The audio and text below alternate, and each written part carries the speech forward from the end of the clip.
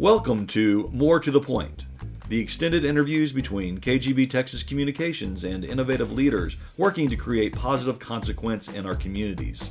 We hope you find them inspiring and informative.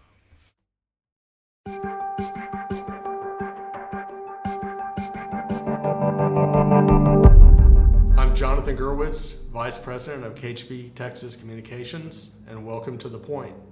Today we're visiting with David Robinson, 10-time NBA All-Star, Olympian, philanthropist, all-around great person. It's a real honor and a pleasure to have you. I've been called many other names too, but thank you. Yeah, thank you. No, it's a blessing to be here. Thank you, David.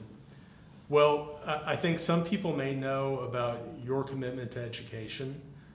You and Valerie started the Carver Academy in 2001, but I know you've done more with education since then. Tell us about your Yeah, it's kind of expanded. When we started Carver Academy back in '01, it was more of a private school, and it was just trying to get a lot of kids on the east side of San Antonio who really were not matriculating to college at a high level, just try to get them the high level education at an early age. So we started this pre-K through second grade, and then grew it each one grade each year until sixth grade. And our goal was to get them accelerated. Many of those kids had been behind 1 or 2 grade levels. So by the time they were getting out of our sixth grade, they were 2 and 3 grades ahead of grade level. And we were looking for ways to really expand that. And Idea Public Schools, which started down the Rio Grande Valley, became a partner for us. We helped them move here, and now we've grown to 26 schools here in the city. That's great. Yeah. And how many students at Carver Academy now? Well, at the lower school we have about 500, and at the high school now we had our first graduating class last year, so about 600 kids at the high school. And why your personal commitment to education? Why is it important to you?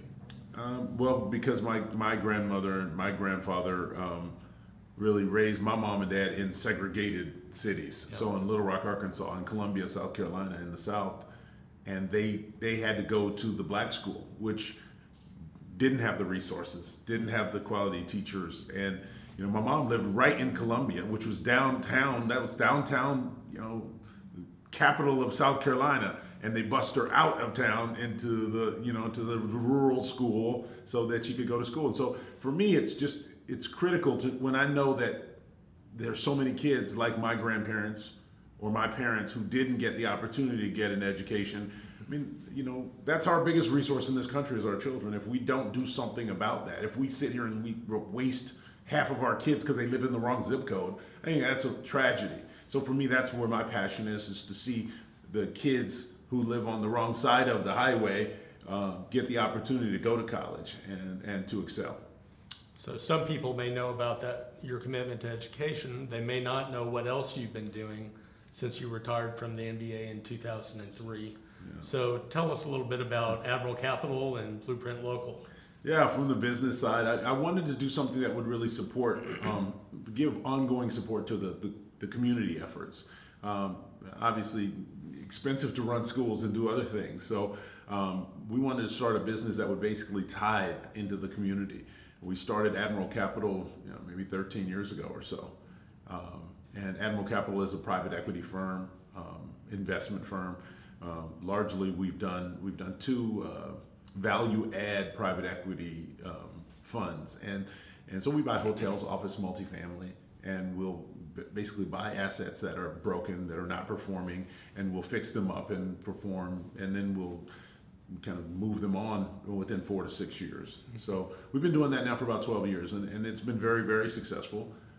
And now we've gotten into more private equity stuff, so we've started to buy companies. So we bought, food and beverage companies. We bought sporting, like some sporting companies, Academy Sporting Goods, other companies, and have done very well on that front. And now you're working with Opportunity Zones? Yes. We've done an Opportunity Zone here in Austin, San Antonio, and now working on one in Baltimore, DC area. I know I've heard you talk about music. I know music's an important part of your life. You're an accomplished musician. Yeah, that's a stretch, but yeah, I love music, yes. Well, tell us what role music has played in your life. Yeah, since I was a little kid. My father really got me started teaching me piano. His whole side of the family, all the people from Arkansas, all know how to play music. They're all great musicians. My grandfather played in the church. He sang in the church. My grandmother played the organ for 50 years in the church. And I mean, everyone on that side, they're just fantastic musicians. So it really spurred me to want to learn music. And my dad taught me how to read notes and play some Beethoven stuff when I was a little kid. And so it gave me a love for classical music. And now as I've grown, my music tastes are kind of eclectic. So I love all brands of music. And how many instruments do you play? Well or not well? No, I mean, my favorite instrument is the flute. I love my flute. But I've just really a year or two in with the flute, but piano is kind of the one I feel most comfortable on. And I've played bass guitar and saxophone and other things, but I'm not very good at any of those things. So I just, like I said, I enjoy the music more than I'm not very. I'm an engineer more than I am an artist.